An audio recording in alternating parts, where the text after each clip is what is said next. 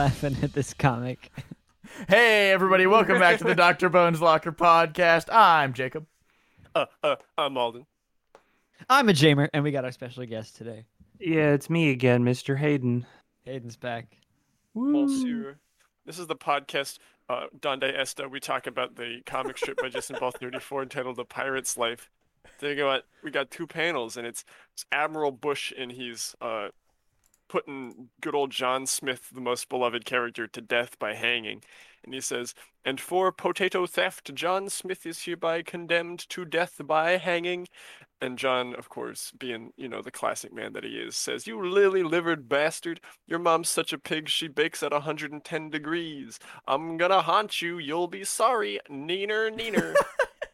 And then the captain says, "How was the execution?" "Oh, John, a nuisance to the end." Oh. So can we get a Peter explains the joke from Hayden? So I'm pretty sure there's like some food jokes going on in here, and then like some Several, puns yes. with the noose and the nuisance, which was pretty neat. Yeah. Kind of curious if a pig actually bakes at 110 degrees. That doesn't sound like very many That degrees. sounds a little cold for a pig. Unless you're I think doing that's like the maybe a joke. very long pot roast. No, well, I think that's the internal temperature of pork has to be 165 degrees according to the FDA. Then that's a cold roast. That's Fahrenheit. If they're I think talking that's just like Celsius, you're fucking I think that's obliterating just a- that pig. That's just the dunk, I think. What? What, your mom's An undercooked pig. That's she'll give there's you salmonella? there's no way to read that in which he's saying what you just said, Ben. So I think you could have added one layer to this joke, and I feel like Sure. he was going to and then forgot about it. The whole "I'm gonna haunt you, you'll be sorry." You I'm could gonna have what- made the joke, "Oh, John, a noose seance till the end." We got a Oh message my. from Jason Ball 34 on this one. It says Yep. neener, neener. It does, actually. Thanks. You're welcome. Hot damn. I'm a big fan of the insult, you lily-livered bastard. Do you have any idea what that might mean? No, it's just funny. Lily-livered? I'll look it up. Like the big rod that the top hat man's got to pull. Big. Oh, it's a real thing. It means cowardly. Hey! Hey, I'm gonna use that. There you go. When was the last time you called somebody cowardly? Literally, I call someone a coward like once a day. Okay, fine. That's the whole like Anna joke. Hey, you Yeah.